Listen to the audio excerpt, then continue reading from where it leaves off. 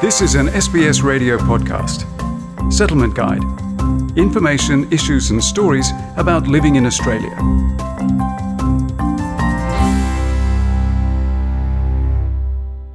Understanding your electricity bill is key to ensuring you're charged the correct amount. If you find mistakes on your bill or you're not able to pay on time, there are ways to get help. Energy bills differ from retailer to retailer, but knowing how much you have to pay and when that payment is due remains the same. The bill should show the start and the end date of your billing period, how much electricity you've used, what tariff you're being charged, and if you've got extra fees to pay. This is Paula Conboy, Chairperson of the Australian Energy Regulator.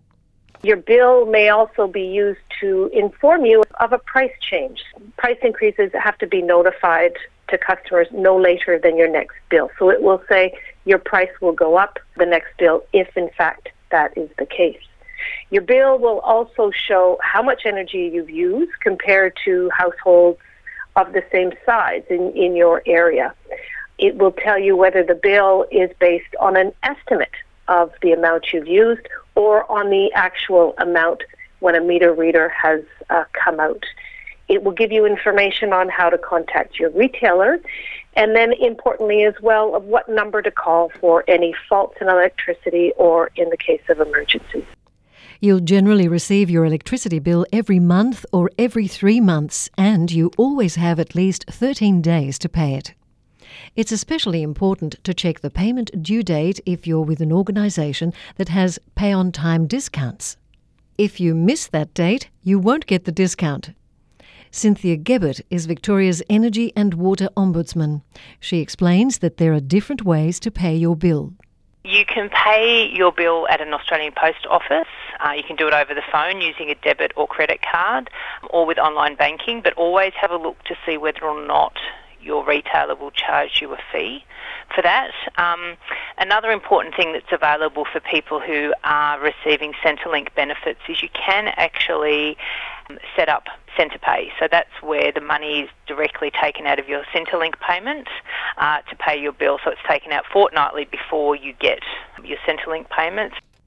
Many electricity retailers have payment cards enabling you to make small, regular payments at the post office. You can also ask your retailer to set up regular payments that will automatically be debited from your account rather than paying one large amount. If you can't pay your bill on time, Paula Conboy says you've got options. Retailers are required to help customers who are having trouble paying their bills. So call your retailer to find out what assistance they can provide you. Now that might include an extension of time to pay.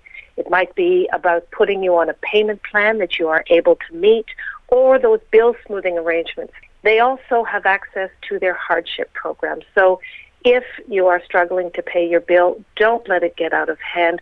Make sure you call your retailer as soon as possible. A lot of retailers have apps and online tools where you can monitor your usage daily. In case those are not available to you, Cynthia Gebbert says that you can take matters into your own hands. You can also have an in-home device installed at your house to help you understand your usage. The other thing you can do is have a look at what your meter says on a particular day, so what the reading is. Have a look at it again the next day and record how much you've used, and then use that as an indicator of roughly how much you're going to use. Cynthia Gebbert says that an unusually high electricity bill may result from charges around your home. Whether or not you've got some new appliances that are causing your bill to be higher, whether you're using, say, the heater more often, whether you've got more people staying in your house, those sorts of things. Have a think about that before you call the company so that you can have really thought, is there anything that I might have changed in the way I'm using my electricity that would increase the bill, or is it possible there's something wrong? If you still think there's something wrong with your bill, call your retailer and ask to speak with a senior officer or manager. Aside from this, your state's Energy Ombudsman can provide further support and interpreter services. The other thing that's really important for people to understand about Energy and Water Ombudsman is they're free and independent. So they're free for consumers to lodge a complaint with my office or the other offices like mine around Australia. We don't act on the customer's behalf and we don't act on the industry's behalf. So we're really trying to work with both parties to come up with a fair and reasonable outcome.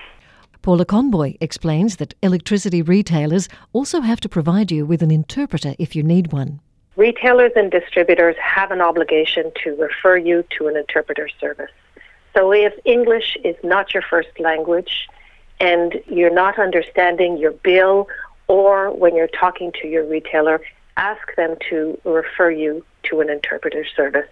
If you need more information, Paula Conboy recommends visiting the government's Energy Made Easy website.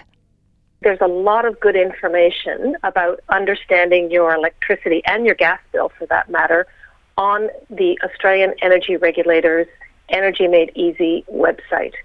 This site also provides useful tips on questions to ask your retailers, what to do if you're having troubles paying your bills, also how you might, giving you tips on how you might save energy.